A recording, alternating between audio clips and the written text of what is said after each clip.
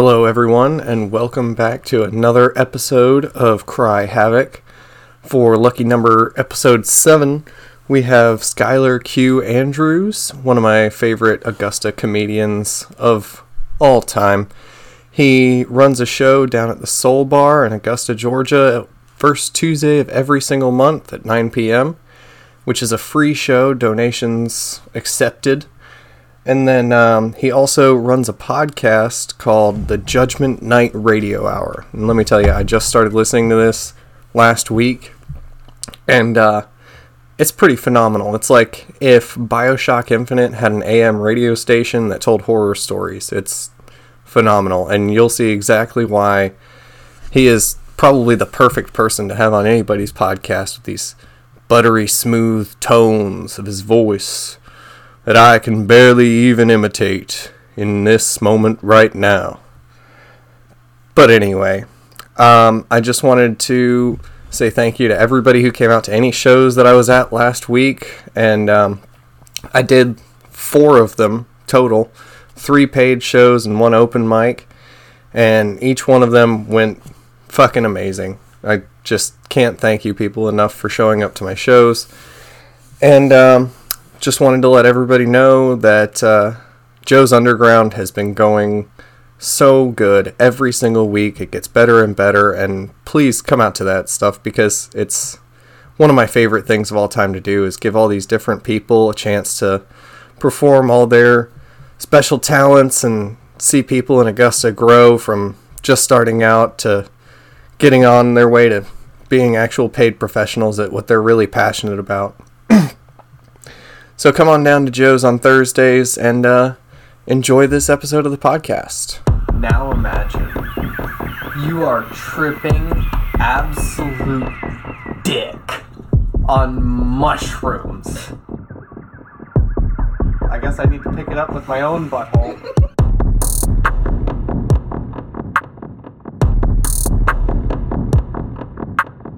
It feels like a magic trick because some people it's happened.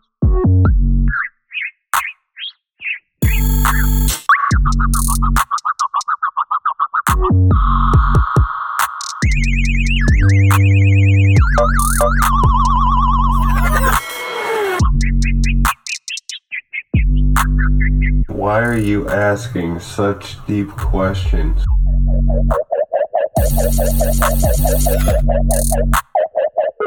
So, you are actually the first stand-up comedian that I have had on this podcast. Oh, right on. This is episode 7 now. Okay.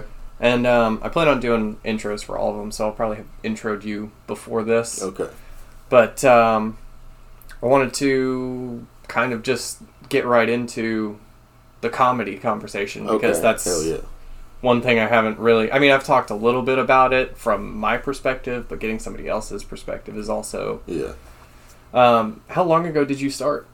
I started September 24th, 2018.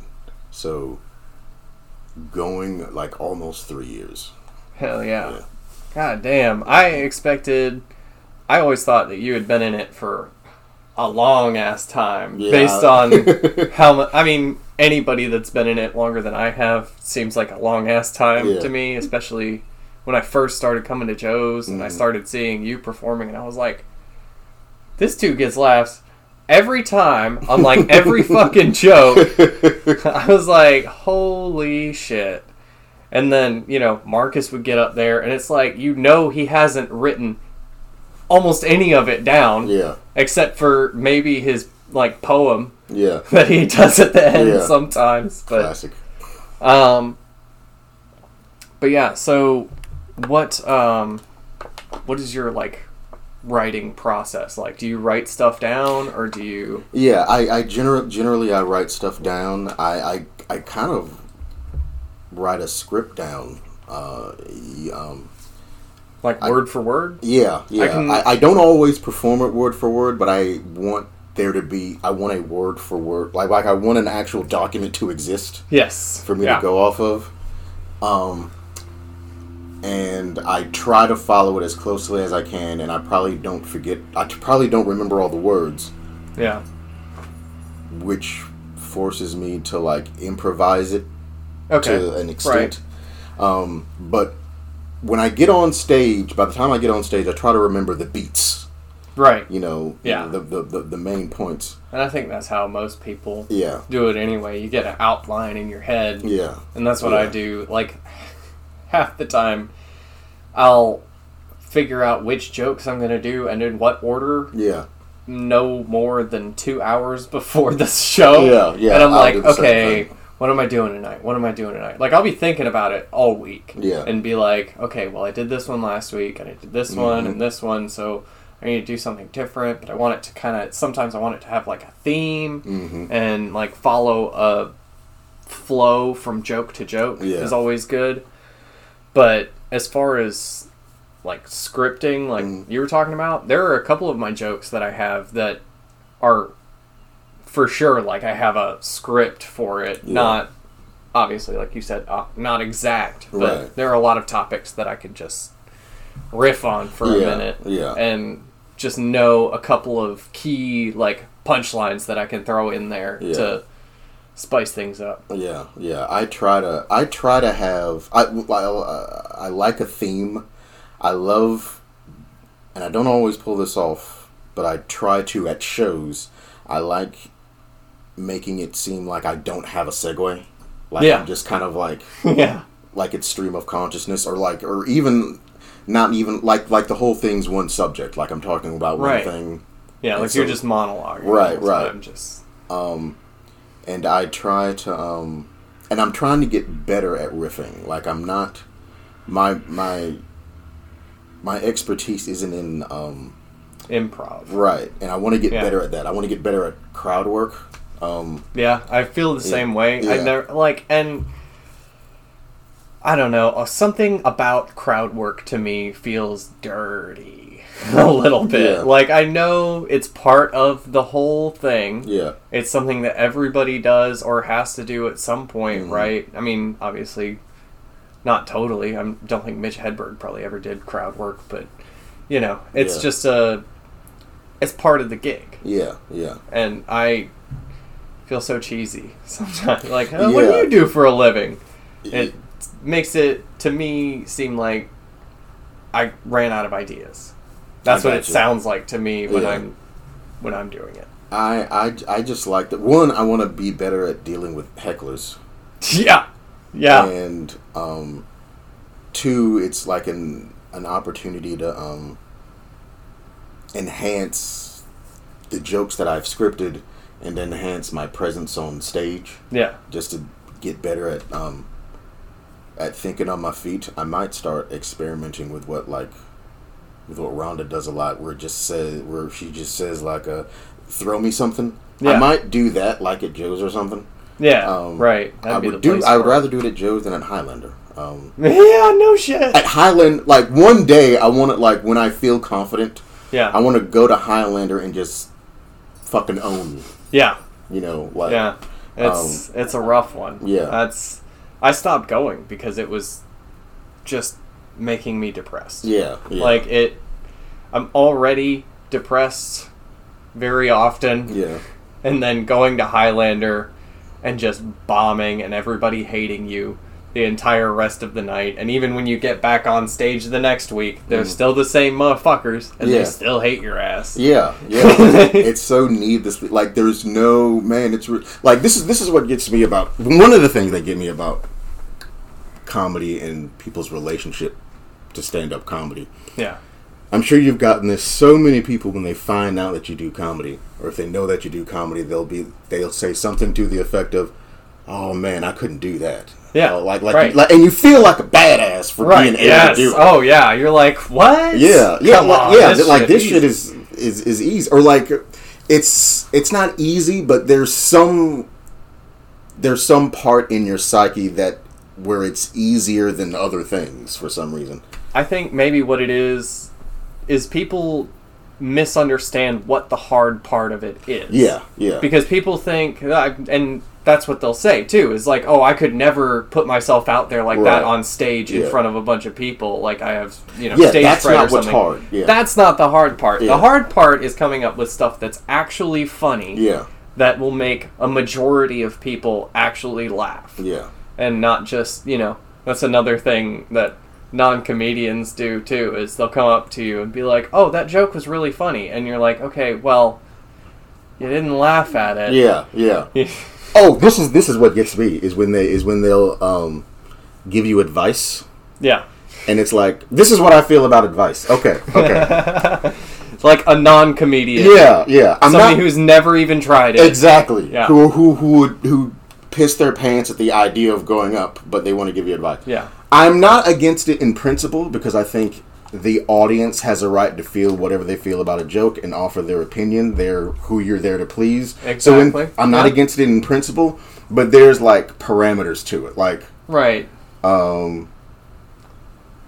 if you're okay, you're a tradesman, you're an electrician. Right. Okay.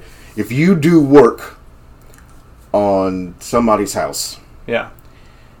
and afterwards something's still wrong.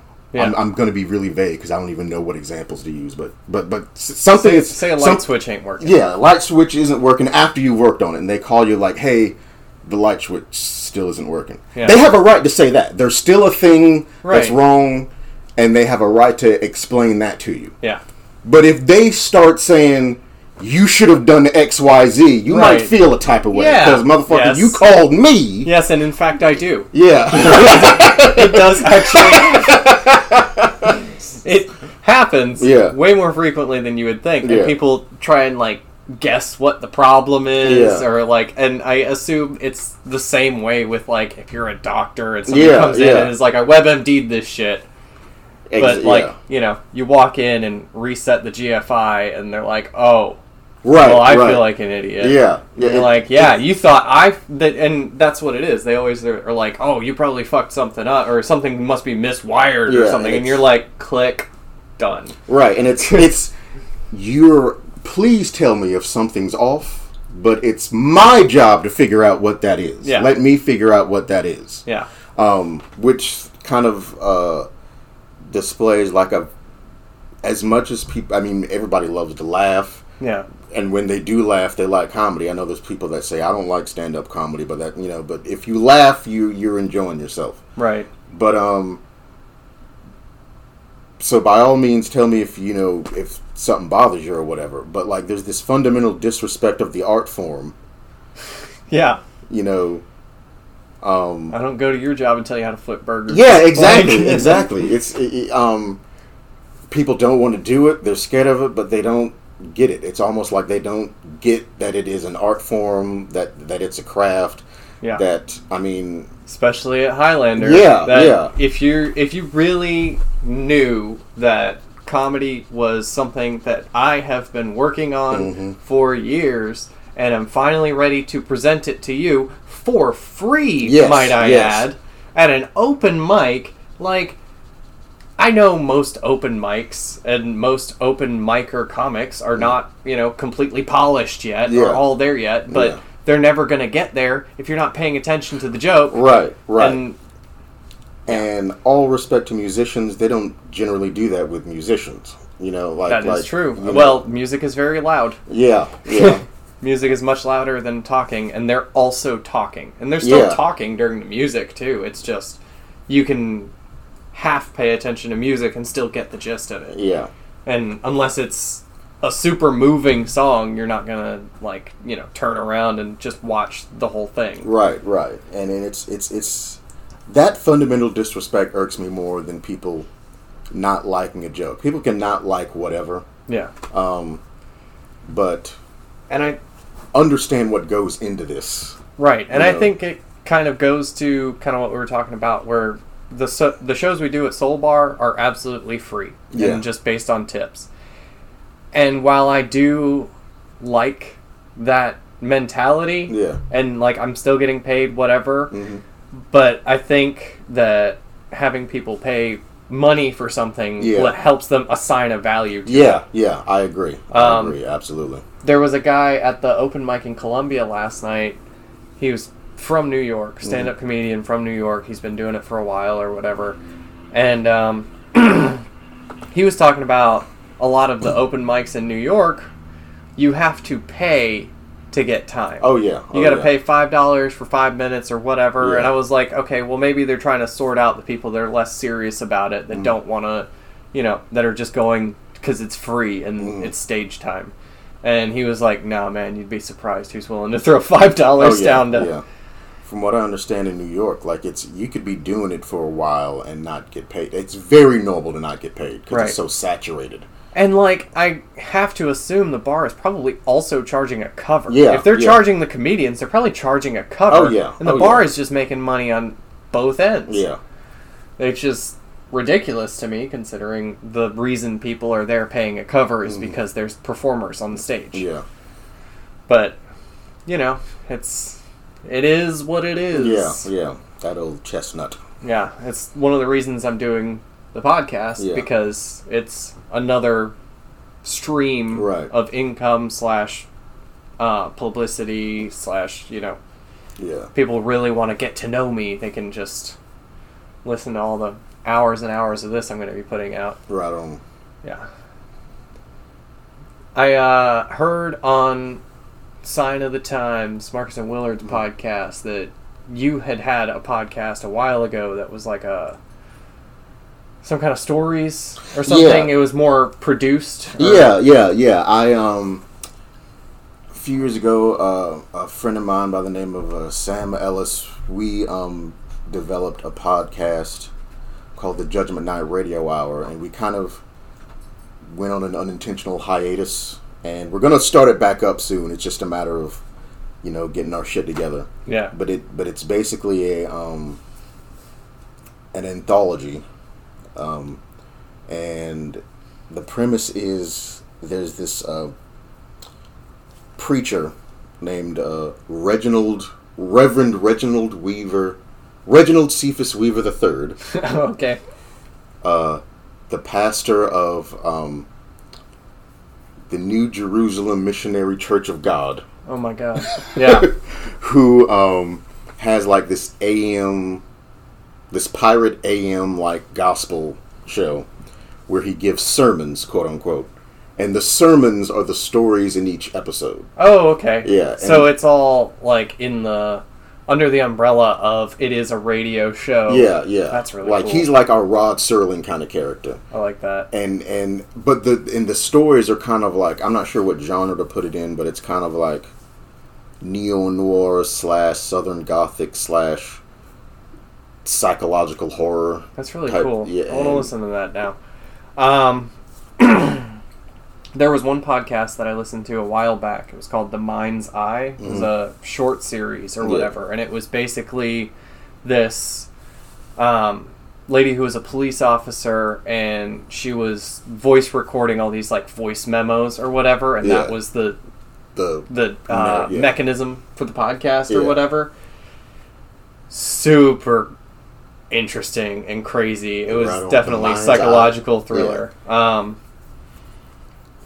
I won't spoil any of it, but goddamn, I do enjoy podcasts that are like that for sure. Like the interview podcasts, I probably listen to the most just because it's always something new. It's always like cutting edge of whatever the most recent thing is. Yeah. Like if there's a scientist on a podcast talking about something, that's probably the first you're going to hear about that scientific discovery that they're talking about. Yeah. But yeah, so that's pretty cool. I like probably gonna all blow up together, all of us at the same time. Yeah. You start doing your podcast, I'm doing mine. We got Marcus and Willard. We're gonna be in this game together. That's the ideal. One thing I appreciated about like when shout out to Lamar if he's listening to this, is the whole idea of community. Like emphasizing community. Oh my God. Lamar was all about that. Excuse me. Shout out to Lamar for sure. Lamar DeFore. If y'all want to hit him up on Facebook or something. I'm sure he's lonely down there in Florida right now. He's supposedly going to be coming back up here at some point to get some stuff out of the storage unit. And I want to have him on this podcast as well to talk about mostly, like, exactly that. And that's another thing I've noticed about Columbia, too. Fucking love the community. Oh, yeah, I love the scene up there. So many fantastic people. Like, just getting to know all of them has been fantastic. Every time I go there, I have these, you know, like, hours-long conversations after the open mic is done, just discussing comedy, butt stuff, all this and that nonsense. It is basically like a podcast, but...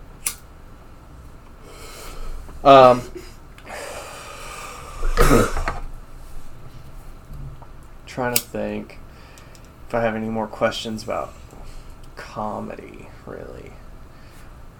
I mean... What's that? How'd you start? Like, what made you want to start? What made you want to start doing comedy? I mean, I was always a fan of comedy. It was always something that I wanted to try just as another creative outlet.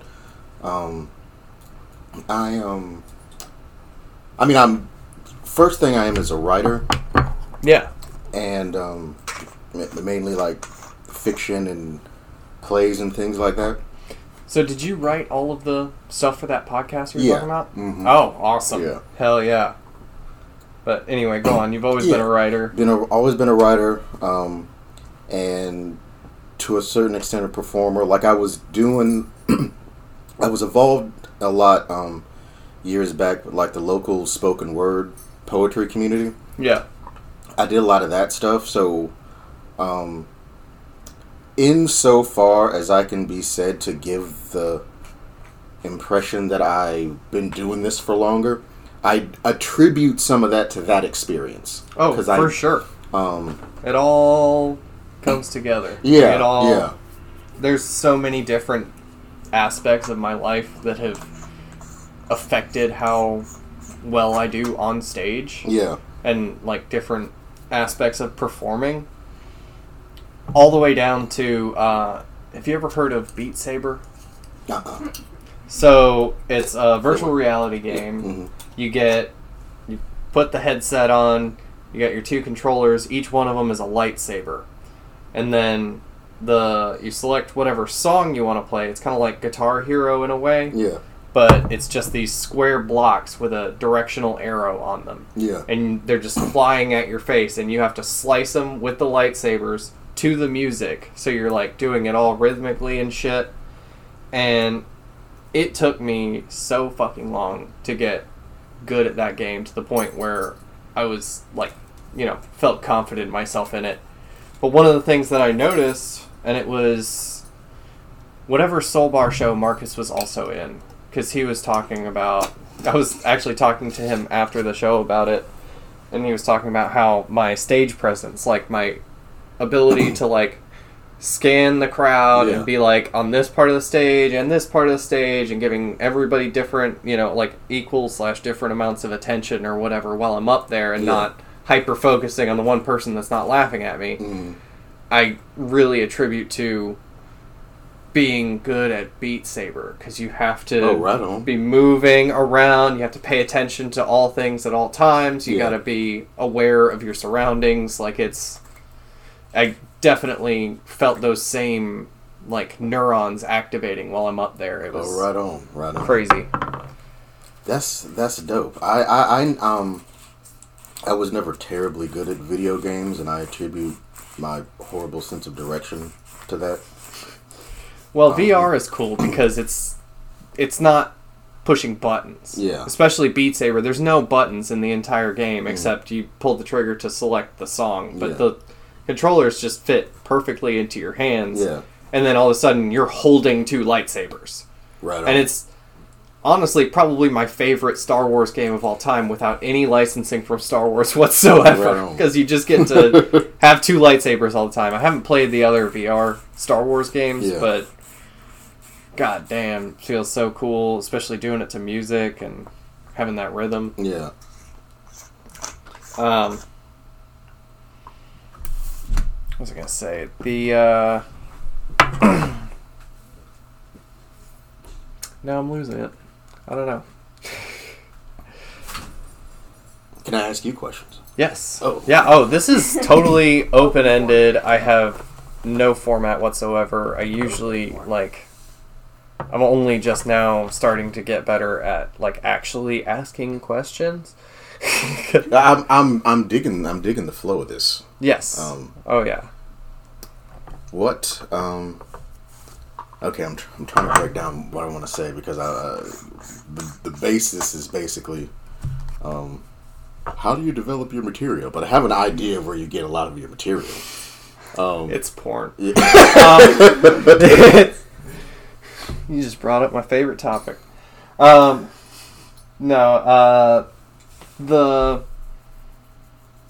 It's really just like crazy thoughts all the time. Just like Life events. Life events.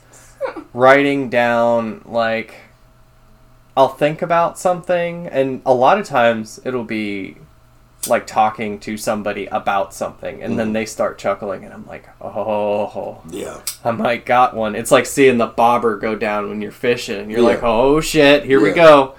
And then you just try and sort of lean into it and see if you can make it even more funny to them and get them really laughing. And Yeah. you're like, and then, you know, even if you don't do it right then and there, try and think of something later. So that's my biggest downfall, is like you were talking about, the improvisational part of it, where you're like, okay, can I come up with something on the spot that's actually funny? And most of the time it's like on a 10-hour delay. Yeah. It's like, oh shit, I just thought of the perfect comeback for that guy last night. Yeah. And, you know, it's too little too late. So I'm trying to, I guess writing them down also that's what I tell every single person who ever says, I want to get into stand-up comedy. Write that shit down. Write your shit down. You have a weird thought, you say something funny to somebody, yes, right then, right there, write it down. Because once you start writing it down, you start realizing which ones are funny. And you start realizing, like, okay, well, I could do that anytime, and start coming up with more stuff. Yeah. One of the things I was thinking about while you were talking about getting better at handling hecklers, my only plan I've ever had for that is to start writing down insults and just have so many in the bank that no matter who says something, I've got a specific thing for that category of person. But so far, I'm not very good at insults. I either go way too soft or way too hard on it, and I'm like, I don't... Can you go too hard on a heckler though? I'm of the school where, like, They should be able to take what they're dishing out. Yeah. I mean, but it depends on what they're dishing out. Because, like, if they're just telling you that, oh, boo, you suck, or whatever, and you're like, you know, your kid just died of cancer, probably. That's why you're so mad at me and saying nasty shit to me on stage. God like, damn. Why don't you go to a therapist instead of drinking at a bar? I don't know. I'm just... This is in the that was all on the spot. I always I'm good. Yeah. I always I never got to do this, but one I have in my back pocket, and it'll probably too much stuff has to happen. Yeah. Have to be the case for this to work. Yeah, but I just imagine the perfect comeback is ready if it happens. If someone talks some shit and I say back, I don't even have this an actual joke, but I say something about their mom, like something about having fucked their mom. Yeah. And the guy says, "My mother's dead." Right. And I would say, "That's why she was so dry last night." Oh my god. Holy shit. Oh my god.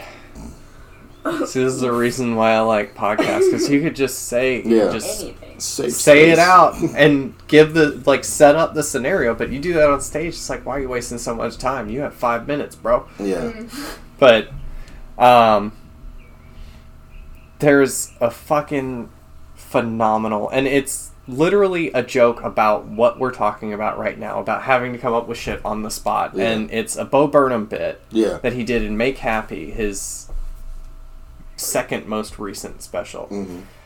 And he is on stage, and he's like, okay, well, I don't have a lot of improvisational stuff in my act, so I wanted to try and do something on the spot tonight. And he asks this dude, okay, what's your name, sir? And he says, Rob. And Bo's like, okay, all right, I'm going to try and come up with a song about Rob. We're going to try and come up with something on the spot really quick. And then it starts like playing this backbeat and this music for him. And the voice over the speaker is, Bo had sex with, and then Bo comes in with Rob's, and then mom is said by the speakers again. So it's literally just the only word missing is this guy's name, and the rest of it is Bo had sex with Rob's mom. I fucked her for an hour, and then when I was done, oh shit, god damn it, I can't remember the last part. Now it's gonna bug me. Because fucking is her game, and Rob is her son. I think it was. Fucking is her game is the part I'm not sure about, but it definitely ends with, and Rob is her son. And then he's like, did we plan that? Did we plan that? No, we did not plan that. I respect the fuck out of that dude. Yeah. Like, he has been, like, and he's so close to my same age. Like, his last special, last year, he just turned 30. And he does a song about that. And it's... Hurts. It hurts. Yeah. It's that funny kind of hurt. Mm-hmm. But, like, I've been watching him ever since he was 16 and I was, like, 14. Mm-hmm. And he fucking makes it huge in, like, a day. Yeah. Doing YouTube. With YouTube. Yeah. And I was like, holy shit. If only I had any talent. Lo and behold. Lo and behold. I don't know. I still feel like, while doing comedy, like, I don't have the most confidence in myself. Like, I do, because I've proven it to myself a few times, but a lot of the times I still just feel like it's just a freak thing that's gonna end at any point in time. I'm just gonna be like out of material, and like I constantly, every time I don't have a new joke for like a week and a half or 2 weeks, I'm like, what is going on? Am I out of, can I just not think about anything else? Or like, I'll try and look at other stuff that's around me, or like try to pay more attention to shit that's going on at work to try and like mine for material. But it's always the worst way to try and find material. Yeah. It is unnatural. Yeah, You're it's seeking it. almost always just serendipity. Like, what I would, this is, and I'm not saying this is a panacea for it, but this is how I approach that as a writer. That's helped me, and that's just. Have you ever heard? Okay, in writing, you ever heard of what's called a vomit draft? oh yeah, where you just write. Yeah. Just write. You know, basically beef, potatoes, lemons, and you just don't give a fuck. Just let it be shitty. Yeah. One time, a few years ago, I had a like a writers group that would meet once a week, and as an exercise, I told everybody to like, write a piece for like 5 minutes based on an idea you discussed or something like that, and I said, but the catch is, try to write badly. Try to write shitty prose. Yeah. On purpose. Huh. And I participated in it too. And what that basically does is that like it kind of it makes this weird short circuit in your brain. Yeah. Where it's like, okay, I have to make it shitty, but my instinct is to not make it shitty. Yeah. And the tension between these two things basically tricks you into not giving a fuck and just writing. Yeah. And then it might end up actually good. Yeah. Monkeys on a typewriter, bro. So it's like with applying that like to jokes, just kind of like sit and write something, like write one of those forced thoughts or observations or whatever you can, and just let it be shitty, but just keep writing. Yeah. It's basically it kickstarts your brain. Found socks. I just developed a fucked up backstory for that whole interaction. Oh my god. My jaw drop and you sock. Such an Please impressive elaborate. Yeah, so for the listeners out there, Brittany just found one of her socks that she's been missing for a very long time and showed it to me and jaw dropped and was like, oh shit, I found it. And then what's the real backstory, Skylar? I mean, it's nothing spectacular. It was Okay. like I just thought like, oh, like is this designated jizz sock missing? Oh my god! I found it! First of all, her. See, sometimes on the spot works. But, sometimes you gotta trust what you're coming up with. Yeah. I think a lot of that is we don't trust it, and when you just kind of say fuck it, yeah. It takes trusting it out of the equation, and you just end up coming up with some shit because everything's getting a chance to express itself. Trusting it, and then on top of that, like, going against, like, that, what you were talking about with, like, shitty writing. Yeah. Sometimes it works with, like, not necessarily a shitty joke, but, like, a joke you don't think you should be telling. Yeah, yeah. Like, for example, I've started doing a joke which includes my Caitlyn Jenner impersonation. Yeah. And I was like, this shit is not going to go well. For Pride Month. I was like, this is not, yeah, and it's fucking Pride Month. Yeah, yeah. But I feel like Caitlyn Jenner is just such a piece of shit in the first place. That it would She ran over... not ran over. She hit and killed two people with her car. And that's also included in the joke. Yeah. But at least now it is. I didn't do it in the first one. The hard thing is that, like, sometimes you have to, like, you gotta lean into that, like... Or you gotta take that shot to even find out whether or not. Right, yeah. You know, at least once. That's a part of the craft that I want people to understand, but I understand them not understanding. You know, it's like... I am trying to be funny.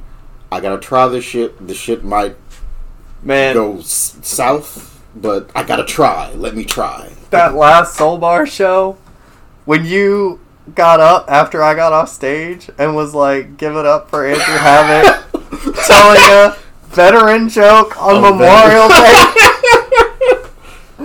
And I was like, oh my fucking god. Like, I was like, I'm just gonna trust it. Yeah. Like, I tell you what, it's not anywhere close to the same joke, but there was another joke that I used to tell regarding veterans that did not go over so well. Yeah. And this one that I tell now is not... It's not bad. It's not, like, making fun of him or anything. It's just implying that you probably fucked a ladyboy if you were in Vietnam. Yeah. Which... I've had a couple of people openly admit to me that are, like, you know, older people that have been in Vietnam that I worked with or whatever, and they were like, yeah, a hole's a hole. Yeah. Like... Man, that shit is fascinating. Like, if you don't pull their pants down and they just give you a blowjob, it's fine. Like the rationalization. The protection of the masculinity. Yeah, yeah. The hardcore guarding of it. Yeah. It's just... a little ridiculous. But, like, at that point, why does it matter that they have boobs? Because, like, if a mouth is a mouth, then a dude's mouth is also a mouth. Well, the titties are extra. I mean, who doesn't... Everybody likes that. Is absolutely true. And, I mean, I feel like it is less gay than being with a dude. Yeah. It's there you go. About half as gay, I guess. I don't know. It's straight enough to rationalize. Like, there's just enough percentage of straight for you to extrapolate the rest. Like, wait, I can work with this. I can work with this. I can make $1 out of a dime here. Oh my god. I love that. Like, most of the episodes of this, we've gotten into some of the grossest shit. The last one I did with Corey, it was... we just, like... Corey was like, we're gonna, like, just dive right into this. What is it about this? Here's, about the foot thing, but... we did a whole... probably 20 minutes of conversation just discussing the origins. I guess I won't make you talk about it again because I understand. It's literally going to be in the description for the show, so Okay. it's okay if we, Yeah, so you're And- fine. 'cause it's I'm like- gonna be almost every episode. Because I kid in you no not. way okay, right I in on. no way have encompassed all of what it. It's because it's. I'm trying to say. I'm trying to figure out what question I'd ask because I guess I just want to hear you describe it and You wanna- see if it matches if I can find corollaries with my own stuff. Well, it is, and it's so funny because you basically asked the question that everybody asks. Okay. The question that I put in my act of Yeah. like, I always get these weird questions like, why? Yeah. And that's essentially the question you ask. It's like, why though? Mm. And Yeah.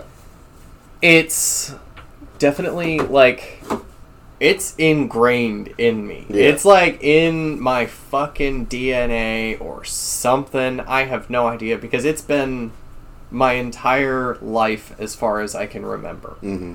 The first like interaction I remember having with having a foot fetish is being in karate class as like a 9-year-old, and it's like a co-ed karate class because when you're 9, like Yeah. none of you can Man. beat any of the rest of you up. It's okay.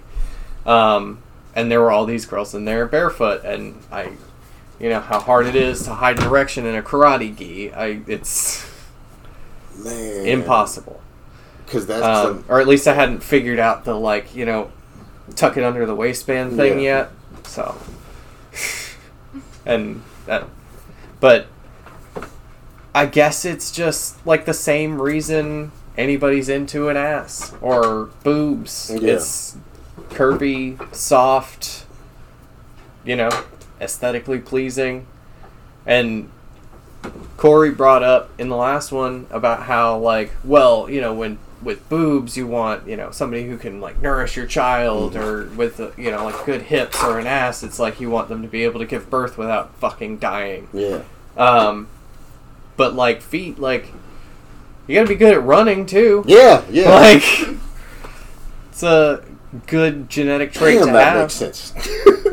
There's also and Wow. Suck at running, by the way. So bad. look, So bad. standards have changed since the times we needed good running feet. I imagine good running feet are actually probably ugly, but I have no way of knowing. I mean, I have a way of knowing, I just haven't looked it up yet. Yeah. But the thing is, like, what were we talking about before that? Like About why? yeah, there is a scientific study or whatever There's a link. they right? did. Yeah, right? Huh? The brain thing. Yeah, there's the part of your brain that controls arousal Yeah. is also very close to the part of your brain that like controls the senses in your feet, Yeah. and they think that there might be some sort of connection there. There's like Like no neurons. evidence Firing there, together. but if your Yeah. neurons are like too closely connected, it might just Kind of Yeah. like grappa fish. Yeah. which it's like some people are gay, Mm-hmm. some people are pansexual, whatever. Foot fetish is like part of my sexuality. Like I can't Yeah. separate it from sex. Yeah. It's I mean, I like obviously I can. Like I can, Function. Yeah. I'm not You're not a creepy foot fetish Yeah. guy. yeah.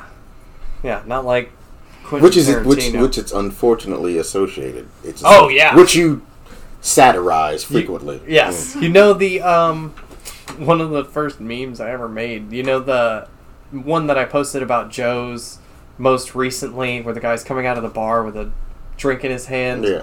and like the guy's saying, "Oh, this is my favorite bar," or whatever, and then this guy comes out and he's like, and he's just drunk holding a bottle. The first one I made was, "Oh, this is my favorite fetish," and the guy is like saying like, "Oh yeah, I have a foot fetish," and he's pointing back at the bar, and then the drunk guy popping out of the front of the bar is saying like, "I want to smell your socks," and it's like, bro, come on. Like, I've had 3 separate women tell me, after I had told them I had a foot fetish, they told me that somebody else who they knew had a foot fetish, they were sleeping and woke up to this person, like, sniffing their feet at the bottom of their bed or whatever, or, like, they'd fallen asleep on the couch or something, and one of them, like, passed out at a party, and it was, like, 3 separate cases, and I don't think that any of these people knew the same dudes, so just a weird community to be a part of. Yeah. And that's one of the reasons why I do satirize it and make fun of it all the time, because it's stupid and creepy, and stop giving us aficionados a bad name. Right on. I can claim, ass man privilege. Hell yeah. I don't. I'm right there with you. It's interesting because I'm not a foot fetishist. I'm not particularly attracted to feet, but I appreciate feet. Like, exactly. I'm never like, ew, don't keep me away from feet. Like, so yeah, like if I'm scrolling through Pornhub or whatever, and I see a thumbnail that emphasizes like feet, I'm not gonna click on it, but because of that, But if there's something else going on, I'm like, well, okay, and I'm like, you know what? It's not. They're showing more feet than ass right here. It's like, but I'm not gonna leave. I'm not gonna. I don't think. I think I'm. I think I'll stay. Yeah. This is all right. I think foot fetish is like the wedge in the door or whatever for different weird shit. Yeah. And I feel like it gets like, if you look specifically for feet stuff, you're gonna get a lot of stuff that also includes other things. Yeah. Other more deplorable things. Look. I'm not going to talk about it's all a gateway my fetish, is what I'm trying to say. It's a gateway fetish. Yeah. It's and maybe it's not. Maybe I'm just a freak. I mean, which I am. But yeah. Well, I mean, one's got to be the gateway. Yeah, like, that's if true. you're just a natural freak, there's probably the door that led you there. Yeah. The one, like, this is weird, but it's normal-ish enough for me to feel okay with embracing it first, and then you embrace that, and then it's like, oh, there's another world. That was your ambassador. Yeah. Most of mine all sort of boil down to the same theme, though, too, which is me being submissive and being dominated by somebody, like, shoving their feet in your faces. Right on. Pretty dominant behavior. Yeah. Although I'm sure there are ways to do it the other way around, where you're like, you've been a bad girl, now I'm going to lick your toes. Like, yeah, that's totally a thing. How I know that is not important, but that's totally a thing. So what porn do you watch? Pastor Skyler. I'm not going to tell everything. Yeah. Top 3. Not before I do bits on them first. Yeah. That's how I want people to do. That's how the announcement. But the obvious. So nobody knows if it's real. Right. Yeah. So I mean, the obvious one, fat asses. Yeah. Oh yeah. But I'm not a not tit man. Yeah, I mean, duh. Yeah. There's obviously it's all of them, but there are rankings. Yeah. So let's do this then. Okay.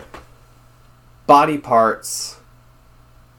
I guess like your top 10, or just ranking all of the important ones. I guess all of them are important. Top 3 turn-ons. Top 3, like, yeah. Okay, well, I mean, this is I think ranking the entire thing would not take that long. You could just go, like, I'm surprised how much trouble I'm having. I mean, like ass is deciding at the top, which one. Yeah, but on a given day, due to given circumstances, right under ass might be thighs. Okay, right. Okay, Because they are. Yeah, exactly. Okay, but one day, for some reason, it might be armpits. It might be calves. Yeah. It might be bellies. Oh my god, I didn't. Okay, let's do. I didn't realize anyway. Top three non-standard. So ass, tits, all right, and yeah, pussy okay. are all the standards. Right. That's everybody. Those are the reproductive organs. Okay. Look, we don't know about Skylar's sex life. He could like other parts of males too. Well, yeah, okay, excluding genitals then. Okay. But the obvious ones, other than the obvious ones, we'll see top three. That way it's not, you don't have to consider too many at the same time. Thighs, belly, and... I'm kind of counting hips as the standard. So I was going to say hips, but like thighs, belly, and like, you know that part like kind of where the back meets the ass? Yeah. Like that dip? The tramp stamp location? Yes. Yeah. That is glorious. Yes. That the back, like the back upper before the ass region. Yeah. That's awesome. Whatever that's called. I would say The iliac Of crest. the non-standard, What's the bone? my top three would be, obviously, feet is number one. Mm-hmm. Next up, it's probably a tie between 2 and 3, which I would say is armpits and mouth. Okay. Because, it's not a visual attraction to the armpits, but that scent sometimes. Nigga. Okay. The pheromones be hitting. Because I was thinking visual. Well, that, I mean... And tactile a little bit, but like... Right. But if we're primarily tactile... Tactile. If we're primarily tactile rather than primarily visual... Non-standards. Because the butthole's a standard, right? That's a standard. I think that's a standard. Yeah. I think so. I think that counts. I think that's covered under ass. That's probably the standard. When I say ass, I mean the whole ass. Okay. Non-standard.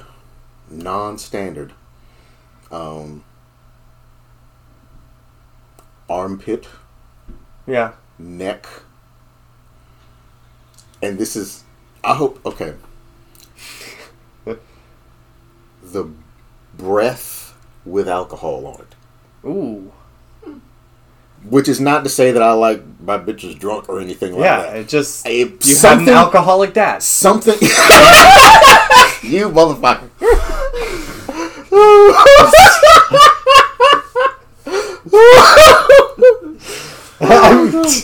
Fetishes and sexual attractions are very often related to trauma. Very I'm trying to often. add Kind of for my listeners, experience and traumas and stuff like that. For my- There's always something. Well, my dad actually was not an alcoholic. I wasn't, but yeah, my only exposure to alcohol as a kid was when we went to hood relatives' houses. Yeah. Um, And they were cool and sexy. She like a little nostalgia. I mean, I don't know. I mean, because I don't remember alcohol in people's breaths a lot growing up. Probably not. I mean, and if you did, you probably didn't know what it was. And yeah. It's just one of those things. Like a lot of people picked up smoking cigarettes because a relative of theirs smoked, and it gives you that little nostalgia shot of fucking serotonin or whatever the fuck it is, whatever neurochemical is causing you to have nostalgic feelings is addictive as hell, man. Yeah. And that is literally the only thing I taste when I eat McDonald's is that little nostalgia hit. Yeah. It's even though it's the shittiest food on the planet and it's now more expensive than way better food, fucking McDouble is $2.50. And the only reason I ever get it is to get that same, like, my parents had 8 children, okay? We got McDonald's a lot, and it was 20 McDoubles, 20 McChickens, throw them to the wolves. Like, everybody got, like, one of each, basically. And I only just recently realized that is the reason why that's my fucking order at McDonald's as an adult now, because I had stopped eating at McDonald's for a very long time. Then I started doing construction work, and it's used to be so cheap and quick, and it's just, I already know what I want. Get in, get out. Yeah. And then I realized where that order came from. Because Wow. Lilium reminded me, and I was like, that is literally what I'm doing, is just giving myself a little shot of nostalgia every time I do that. Yeah. Every now and then I try to dig where any of this came from. Roots. Because the root is the start to the root. understanding. The root. I at the moment I don't associate anything I'm into with traumas. Probably ideas. Yeah. Or like certain like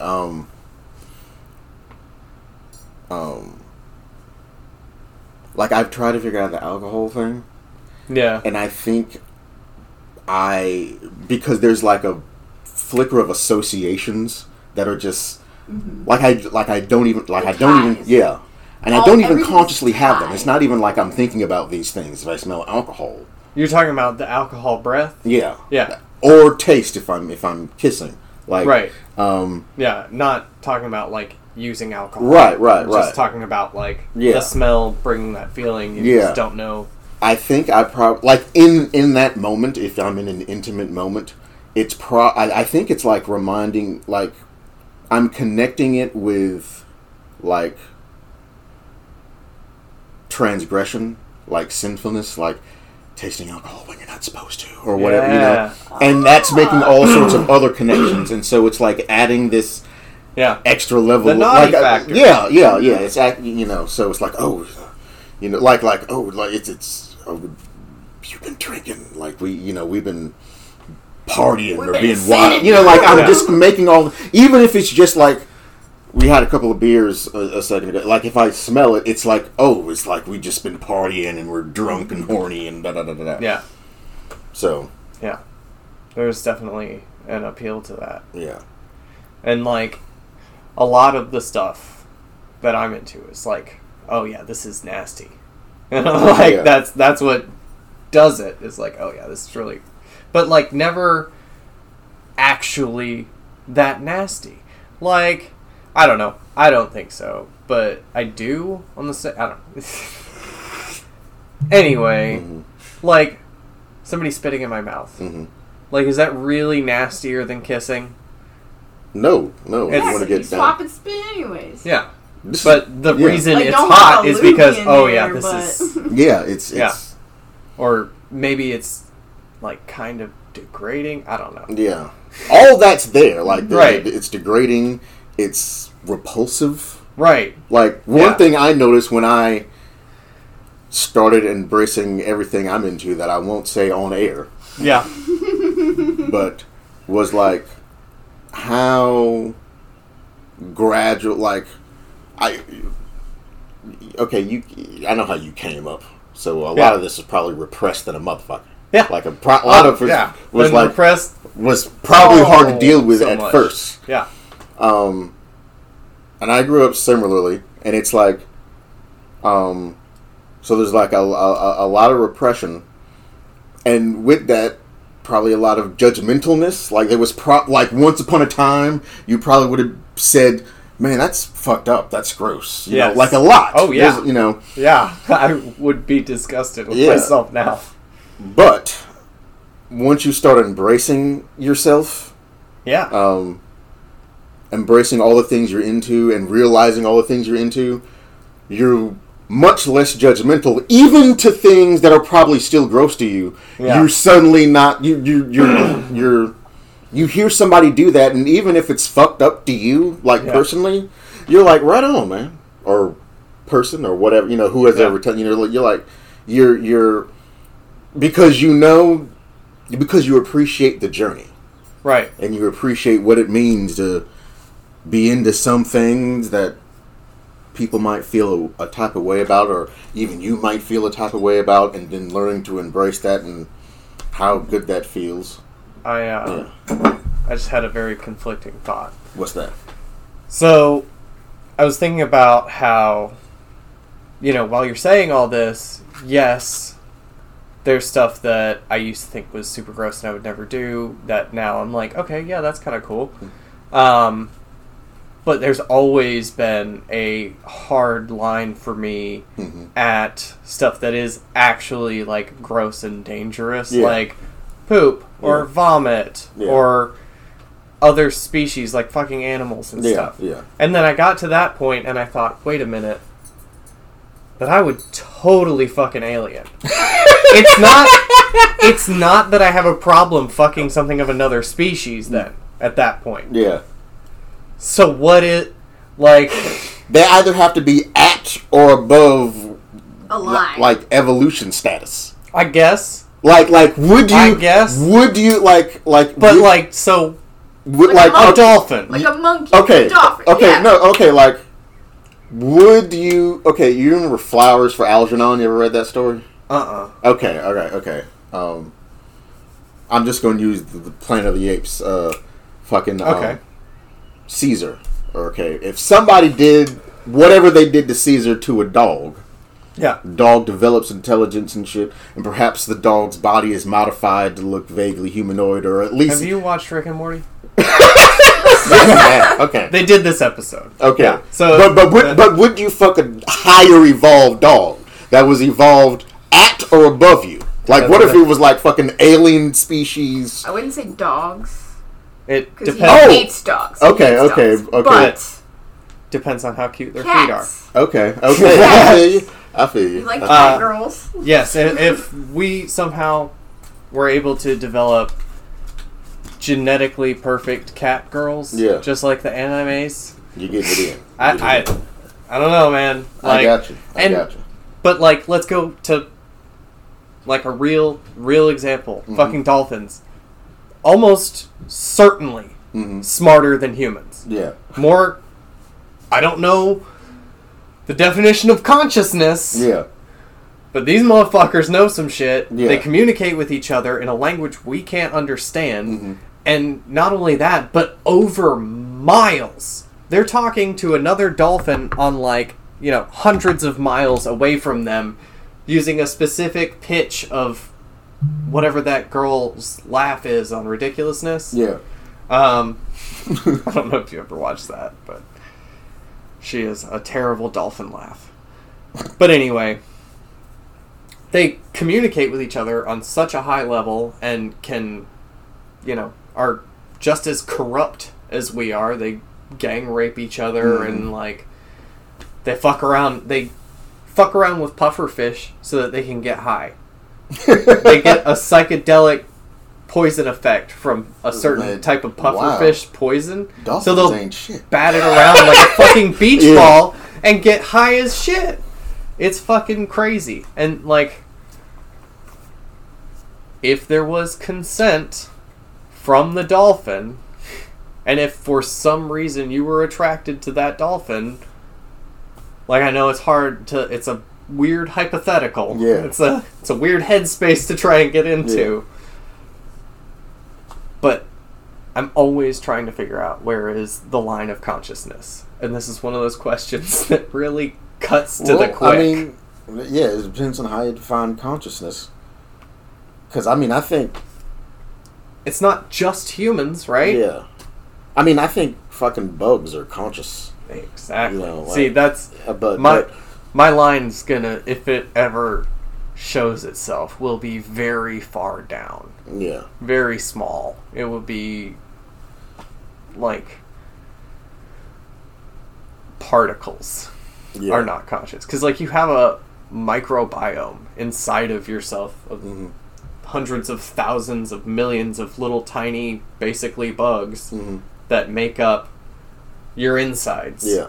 And they help you run all your digestive system. And not only that, but they've recently found out that you also have neurons, like neural tissue, Mm-hmm. in your stomach. Meaning Yeah. that, like, that gut feeling is a real thing. yeah.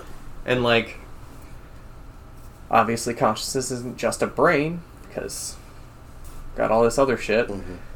But, like, a jellyfish?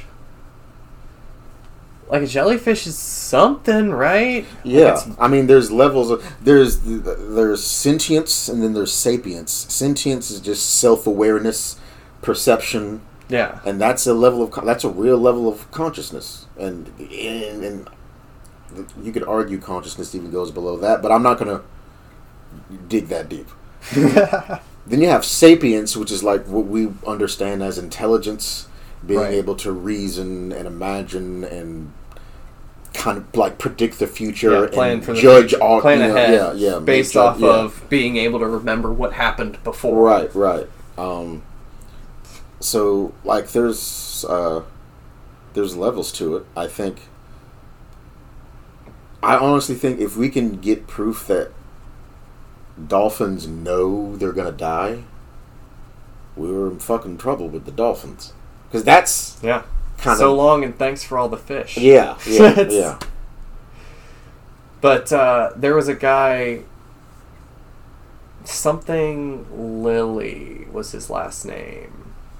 He was a scientist. He did a lot of studies with LSD, Mm-hmm. and I heard about the story, like he had the dolphin on LSD. yes, yeah, he was trying to telepathically communicate with dolphins using LSD. Yeah. This is my kind of dude right here. Yeah.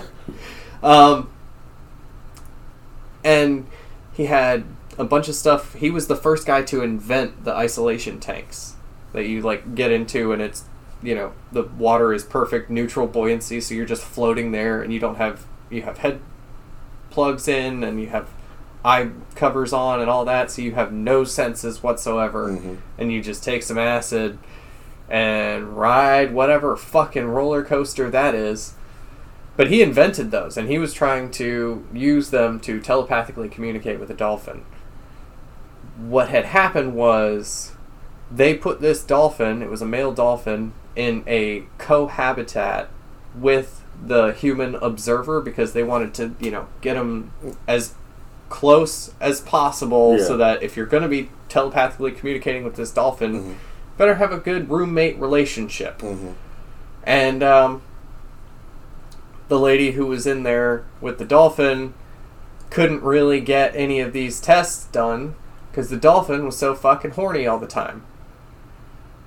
So she jerks off the dolphin, starts to get more research done, and then when it's found out that she's been jerking off the dolphin, they have to stop the study midway through because it's animal abuse. Yeah. But, like, brings us back all the way around. Is it wrong to jerk off a horny dolphin? Like, they do it to horses, to breed horses all Yeah. the time. They do it to fucking basically every kind of animal. I'm like, Just to get more of it. how does one get into jerking off horses as like a job? Well, it's... I mean, I'm sure it's connected to other things. Right? It, I'm sure comes with the territory of owning a horse. Yeah. Like, if you own a nice horse, you're going to want somebody to jack it off and make another one. Yeah. You didn't pay, you know, $1 million or whatever for Seabiscuit's baby grandkid. How do you... what is the apprenticeship for that? Or like, so how do you teach... I've been doing it 2 years. Well, because I'm imagining like some lady like I've met very few women that would be good at that job. God, shots fired at this shit. It's okay because it's not, the current one is not included in that list. It's actually the first woman I've ever met that has that ability, that skill set. So it's been a bad track record on their end. That's that Jedi shit. Yeah. You just gotta know, man. You gotta have that I don't know. I might do a bit on this at some point. I Jerking it's off? well, no, well, Fun. I mean, yeah, but what I was about to say was the idea of good sex, yeah. because that's mysterious. Not in the Yes. like, where's the clitoris? That's a myth. Not in that sense. Yeah. But in the sense of like, we know what it means, but what is it? We don't know what it. We know what it means, but we don't know how to describe it. It seems like we can't really articulate how to get there. Yeah. But we all want to know how to get there. You know, it's.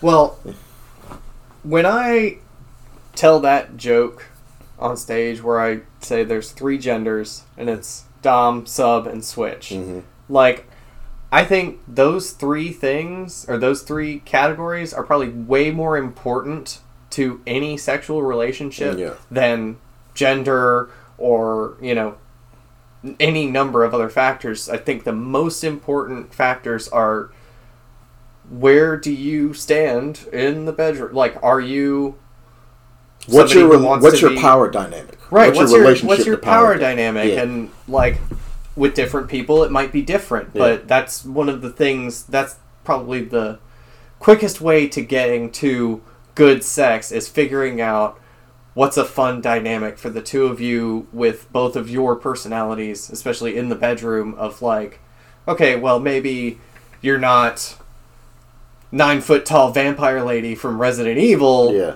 Stepping on my balls, but we can. There's Yeah, you can. Yeah. you can work it out. That's. Wow. Did you think of that? Like, is that some? I've always thought that. That's. Well, not always. No, But it's. that came to me through a lot of sexual experience. Yeah. I got you. Cause that's a brilliant way of putting it. Yeah. I've had group encounters. Mhm. I've done the swapping thing. Mhm. There's like a bunch of different categories that I've tried, Yeah. and it's the one through line Mm-hmm. in basically all of it is like, what is that power dynamic? Yeah. Because it's what guides the flow of the entire event. Yeah. Is who's doing what to who, Yeah. and What's our job here? yeah, what's our job Yeah. here? Yeah. Yeah. And Man, that shit is dope. That's getting all kinds of. Because I'm thinking of. and these are the things that, like, this is why I need time to expound on these ideas, because I didn't think that was insightful, really. I thought that was... like, You once just I unlocked the figured key it to out- some shit in my head. Like, I'm connecting it with all sorts of other. Yeah, dude. Yeah. That's some you should. Because I was asking, like, is that your thinking now, or did you read that somewhere? I'm like, this is you. I mean, you should. well, I have listened to several like podcasts and stuff that are like BDSM themed Yeah. podcasts where they get like into the nitty gritty of like actual power dynamics and Yeah. stuff, but they're always talking about it in the context of BDSM. Yeah. And I'm like, okay, but this is all sex though. Yeah. Like, yeah. every time you have sex, there is a dom and there is a sub. Yeah. And yes, it might flop around in the middle, and Mhm. like even during the same time of having sex, you might Yeah. switch from one to the other, and that's to each their own. But until you know which one you are, Yeah. you're not gonna know what's the most fun for you. And that's what sex is supposed to be about. It's supposed Man, to be fun. This is lighting some shit. We're in the era of birth control. Sex is supposed to be fun now. Yeah. We got enough people, bro. We got enough people. China's making more and more every day, and at some point it's going to be too many for them to control all of them. I thought That's what I think is going to happen. I thought, like, okay, this isn't a bit now. Maybe it is. Yet. Maybe this is the development of a bit. Yeah. But if it turns out to not be that funny, it's Well. not a bit. If you ever need it, it's recorded. Yeah. White folks always bitch about Yeah. overpopulation, Yeah. but the most overpopulated, the parts that lead to those big numbers are Africa and Asia. Yeah. A lot of the Middle So East, too. A lot of, like... Yeah. I'm pretty sure it's part... If not just the same thing as the Catholics where birth control is illegal, but I think the Muslim religion has something to do with... Yeah. You have to have a bunch of kids, Yeah. or you're supposed to have a bunch of kids or Right. something. So, like, the average number of children born into a Muslim family is like 6.5 or Yeah, something. yeah. And a regular white Christian family in the United States is like 1.8. Yeah. They're yeah. not even making up for Yeah. who they are. Right. Right. Um, And it's like so I'm not actually asking. This is the yeah. So are you saying start killing off Africans and Asians, Yeah. or tell them to stop fucking, or sterilize them? What do you want to do? Of course not, because that would be racist. I mean, Perhaps what you're suggesting is the way y'all are talking is y'all should be killed off and y'all should stop fucking. And then the rest, and then Africa and Asia can replace y'all. Like maybe that's see, that's what I'm saying. That's what my prediction is. Yeah, Is like like we're what? It's like we're already on track to our populations are diminishing and the Yeah. other ones are getting bigger or Yeah. whatever, and then China is going to eventually have too many people, Yeah. and they're not going to be able to control everybody. There's no way. Yeah. Like, even if you do expand your government, now you have more people in your government. Yeah. And the more people you have, the more opportunity there is to fuck up. Yeah. And at a certain point, it's going to be too big. Yeah. And then it's going to break and probably spill out all over the world of everybody who hated living there is going to go somewhere else. And, or, it's just going to be too many people for that country to handle, and they're going to start coming over here. But I don't think that regular white people, just like white bread, They're not putting it in like that.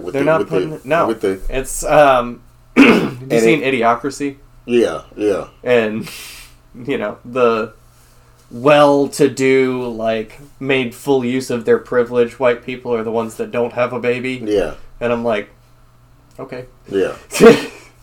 Alright.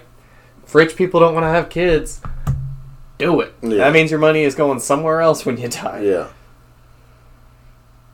I don't actually feel like this, but it's just like, what if it's like a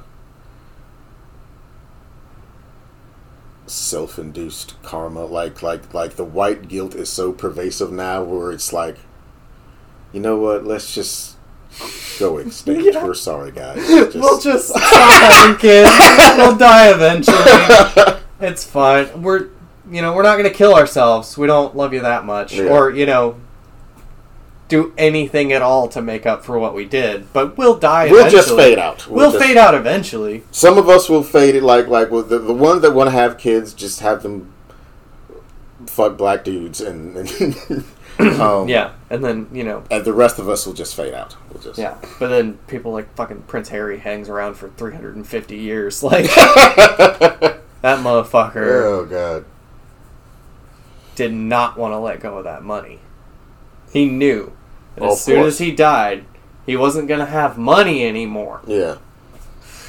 I think that's one of the main reasons that rich people hang on for so long. Yeah. Yeah. Like, they just grip on because they know there's not any money on the other side. Yeah. That was something that this side invented. And the old saying, can't take it with you when you die. Yeah. Unless you're Egyptian. Yeah. Yeah. The Egyptians. What did Paul Mooney say? The Egyptians get an A for effort. They tried to take that shit with them. Oh, rest in peace, Paul Mooney. That motherfucker is hilarious. Oh my God. Was hilarious. That's Paul Mooney is probably I feel weird about talking about influences because it took me a while to realize my influences. Yeah. And I don't necessarily, I try to learn from every comic that I encounter, Right. including ones that aren't my cup of tea. But like, I can definitely say Paul Mooney's a major influence. There's this, like, he transcended not giving a fuck. Like, Oh yeah. there's comics that don't give a fuck, and he was doing something else. Like, it wasn't even it wasn't even that he didn't, like, I'll say anything. I don't, like, he Yeah, no, he did just doesn't not care. He doesn't fucking care how you feel. Like, Yeah. he just, not even in a mean way, just in an indifferent. He is utterly indifferent. Yes. 100%. Like That. So I got a good piece of advice a long time ago. Like 2 years. But it was from the lawyer who was helping me with my divorce. yeah, And I was signing and filling out the last papers. And he said, I want you to listen to me. There's something somebody told me once, that the opposite of love is not hate. It's indifference. Yeah. mm-hmm. It's, I don't care. Because hate and love, back to the fucking neurons in your head, yeah, activate the same pathways yeah. in your brain. It's very similar. Mm-hmm. And then indifference is obviously just neutrality. Yeah. It's beneath you. It's not worth caring. It's Yeah. not worth investing feelings in. Yeah. Yeah, that was Paul Mooney. Like, that was Yeah.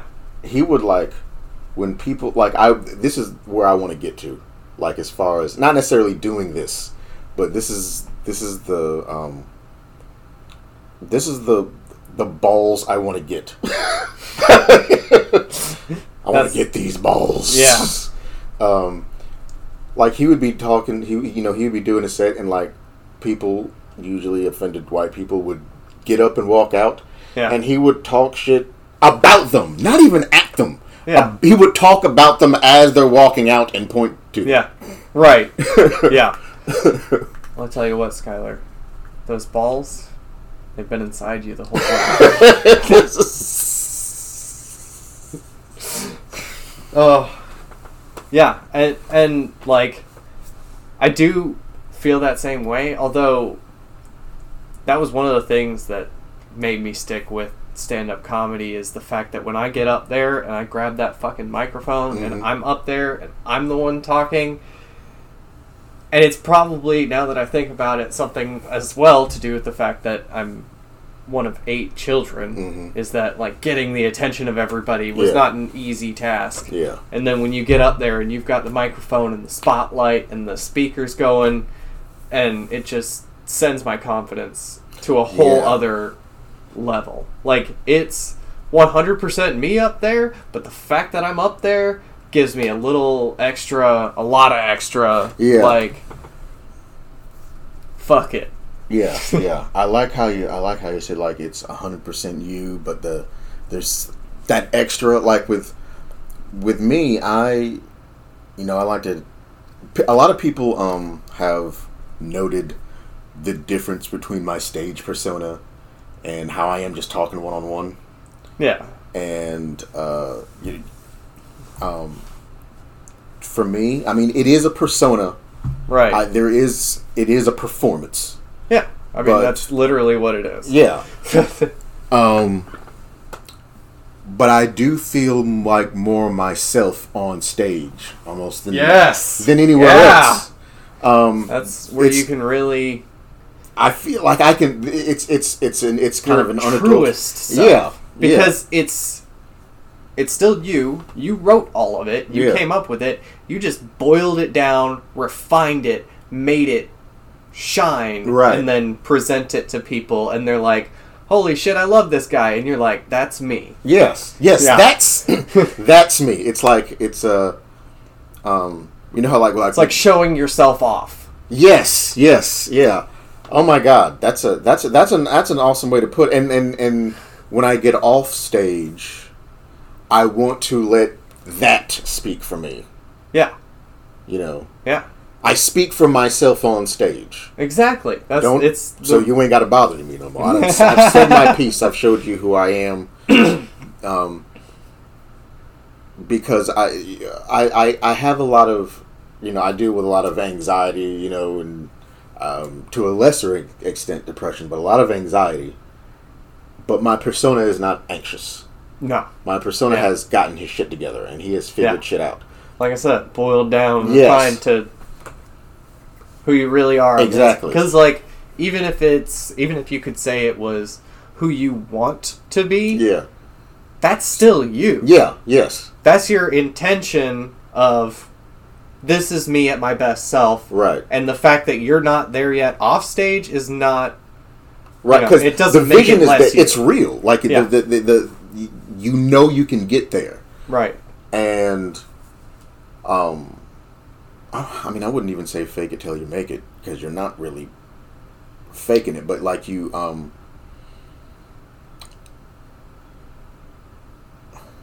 it's still you. It's still you. Going through the motions reinforces. Yeah, it's kind of therapeutic anyway. It's like you. It very much so is. You get to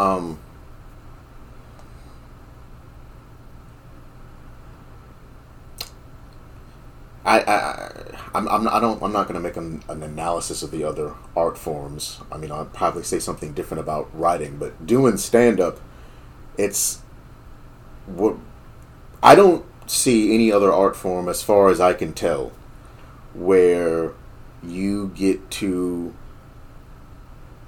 enact where you're trying to be as a person, or emotionally, or like you can actually live it. Well, you can behave that way. Like, this is what it's like to be. This is what it's going to be like to be in the world like this. I think you might be wrong on that. Okay. Because I feel like most artistic expression, which is also what we're doing up there, is expressing ourselves, and that's what literally, I really wish I was good at music, because I love, if I wanted to be my truest self and I could really play lead guitar and sing for a fucking band, I would be my truest self up on that stage too. I guarantee you that. Yeah. It's just that I'm funny and I'm not good at guitar. You're right. You're right. It would feel. I assume it would feel the same way. That's fucking you. me out there. That's you. You know what? You're right. Because I wrote, especially if you're writing your own songs and shit. And I associate. I have the associations I have are with language. That's why. Yeah. Oh yeah. But language is such a good language makes it easy to say that about comedy as a art, because you are actually saying, you're communicating in a language that everybody who's listening to you speaks. Who you are as a person. Whereas if in a song, it's a little more abstract. Right. It's lyrics. It has to fit into the meter of the song and whatnot. You're largely feeling it more than anything else. And I'm trying to see where painting might land on that scale of at the end of the day, actual representation of who I am inside. At the end of the day, I won't say that it was bullshit. I think that I was wrong, but I think what I was trying. You just only went one level. Yeah. But if it's my own. That, and obviously being a comedian. It influences that as well. Yeah. I guess it's because I'm associating it with, what we were talking about, getting to a certain place, emotional, getting your shit together. Yeah. So you get to have your shit together. Yeah, for exactly. 5, 10, 20 minutes, Yeah. But you're right. It's applicable in all art forms, really. When you witness or experience what someone else creates, you are experiencing them, the best them, the best of who they to bring us back around. Yeah. That's why Highlander sucks. Yes, yes. Because it's you putting yourself out there in exactly this way that we're talking about, and then people going, boo, it's shit. Yeah. Because they didn't even listen to it. Right. They think you're terrible at it because they didn't hear the first part of your joke. Yeah. And they just heard you say pussy at the end. And Yeah. they're like, I've heard it before. Mm-hmm. Have you? Did you listen to the joke? Yeah. Yeah. Which, like, not to trash Highlander the whole episode, but it's a decent bar. It's just not great for perform. Well, it's challenging. Yeah. It's the Highlander. Like, the thing about Highlander, because I would love to do a show there, because the way it's structured. Like the setup of the bar. Yeah, and the kind of crowds that come in there on event days, nights. Yeah, event nights, and even like some of its normal crowd. I assume weekends would probably be way better because then you get the like people from the people coming out crowd side. As opposed to people getting drunk after work crowd. Right. Exactly. And like, I feel like it'd be very similar. The atmosphere would be very similar. Could be very similar to Highlander on a different kind of night. Like, I have my suspicion in that regard. I've never seen I've seen comics kill when there is a decent crowd paying attention to whoever goes up. Right. Yeah. You know. If there's not like a cool football game on. Right. But when it's less than ideal, it tends to be hostile like that. Like when Joe's is less than ideal, it's kind of whatever. I don't know. Joe's is just so comfortable now. Yeah, in a good way. Like in a very good way. It's home. Yeah, I don't even mind bombing at Joe's. Right, exactly, because it's not bombing. When you I guess I've bombed at Joe's a good couple of times where it's like been an actual bomb. But most of the time, I think what you're talking about right now is the type of bomb where it's like it's the 4 or 5 people in there on an off night and. It's the same people. It's us. Yeah. It's a family night. And, it's not really a bomb because you didn't get a laugh at every single joke. Yeah. But it's just a different... It's like going through the motions to practice for a minute. Yeah. Because the more you get that shit ingrained in your head... And I can't... Do you ever rehearse your stuff alone? Yeah. I do that a lot. I'll do it on the way to a show. I'll do it before I leave. I'll do it like at work, I do that a lot. I used to try to time it that way. Like I would do the entire set and time it, and it was never accurate. It's way off. Yeah, way off. I did it one time, and I was like, no, this doesn't seem right. And it's hard. It is hard. It's hard to. Half the time, you don't even know when they're gonna laugh, and sometimes they'll laugh at something that I'm like. You guys realize I'm not in the joke yet. Yeah. I try to take note of that.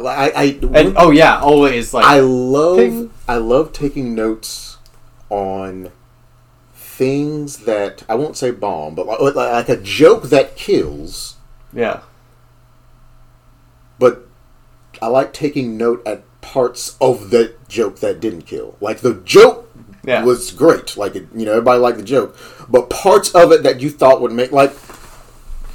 The joke what's that bit?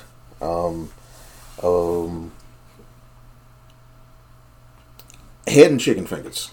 Okay, yeah. Where I say, since black men are known for liking chicken, like black men are known for liking chicken, but surely the fellatio would still win out. Right. And like you say, Brother Scholar, still the fellatio would still win out, and you are correct. The "you are correct" is supposed to be a mini punchline. It's never gone over like I thought it was. I always add it because now I'm familiar with that rhythm. Right. It never bombs or anything. Like it's just goes unnoticed. Yeah. I have some like hardcore like these are supposed to be actual punchlines and either like sometimes it'll work if I give it a couple of seconds. If I give it some time to breathe and give some people time to process it for a minute. But sometimes it's just like, I guess, just too quick, and people didn't get it, and they missed it, and I was like, timing is it's intimidating how important timing is. Right. Yeah. Well, see, and the thing is, I think with timing, I just have to feel it. There's sometimes that, like, recently, like, with those specific jokes, like, there are specific jokes I'll bookmark as, like, wait a little longer, bro.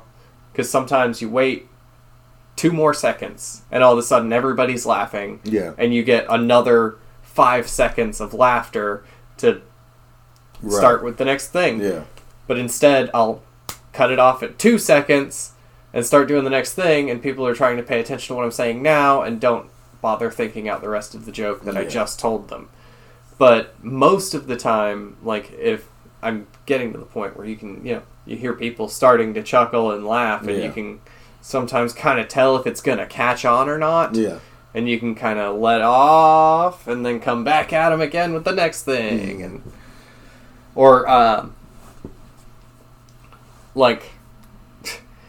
And it's not even, doesn't even count as, like, improv or coming up with anything on the spot, but the crowd seems to eat up whenever you just comment on how poorly a joke did or how well a joke did. Yeah. Like, there's one time, I got one of those crazy laughs out of nowhere, and I just said into the microphone, guys, that wasn't even the joke. And then, and I'm like, really? Yeah. And that works? Amazing things happen when a crowd is actually paying attention. I know, right? When you've got... That's how Art Bar is every time, I'm telling you. Oh, man. That's why Fox's Lair is They have so a great. whole room dedicated to the stage. And it's all the tables are directly in front of the stage. That's like the only thing that you can see in the whole room. The bar is in a separate room of the bar. And so there's nothing else to... There's nothing else to do. Yeah. You are watching the comedy show, and the volume fills up the entire room. The rest of the bar is fine because they don't... I mean, like, sometimes they'll be, like, peeking in through the doorways and stuff. It's a kind of open concept. But there's music playing on the other side of the bar. You can't even hear it in the place where we're doing open mics. So there's, like, different environments in the entire bar. Yeah. So your audience is your audience. Yeah. Yeah, they're there to see somebody perform comedy at an open mic, which is wild to me. Oh, God. Because in my experience, people that go to open mics are A, performers, or B, people that did not know an open mic was happening. Mm-hmm. That's the general audience I've experienced up until going out of town to other places and doing bigger mics. So that's why I'm really excited, planning on getting to Austin as soon as possible. Right on. Trying to have more places to do comedy and make it. Right on. A good scene is important. Because this, I guess, technically we were like in show business.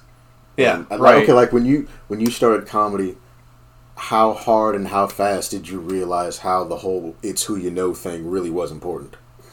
I'm still in the process. Just like maybe a couple of months ago started and there was one time that I came up to you and told you that I wanted to headline a show. Yeah. And it was basically at that point that I realized, like, oh, I have to ask people about these. I have to talk to people and,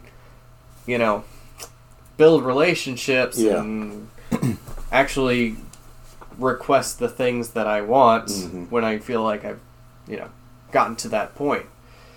But yeah, still to this day is like, oh yeah, I gotta reach out and see what I can do. Because I've had several times at the Fox's Lair, at least 2 or 3 times in a row, where the headliner who's from out of town had seen me perform in front of them and then afterwards said, like, hey, if you ever, Yeah. are around this area, I'll let you know if we got any shows you can be on or something like that. And I'm like, well, damn straight. That's how that works, man. Yeah. Yeah. Well, we have almost an hour and 40 minutes now. So, if you're good, I'm good. I I'm feel good, like man. This was dope. This was a lot of topics. This was awesome. Yes. Man. Have me back anytime. Will do. I've already had a repeat guest, so we have that under our belt. I haven't even released the podcast yet, and I had the same guest on twice. But I feel like these conversations, man, that's what it's all about. That's why I'm doing this, because I like actually talking to people. Yeah, man, this was... What all did we cover? I know lots of comedy. Like, lots of comedy talk. Philosophical aspects of sexuality. Philosophical aspects of comedy. Yeah. And religion and overpopulation and like so many things. That's why when I do like the intros and stuff for these, it's probably going to be real short. Yeah. But I'm going to go ahead and cut this off here before I give away too many trade secrets. Right on. Deep.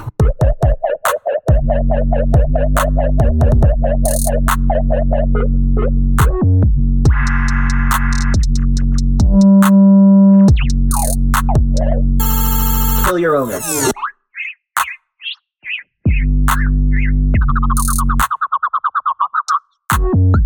Yeah, but Got it. if it was really that secret, you wouldn't have heard about it. Yeah. Would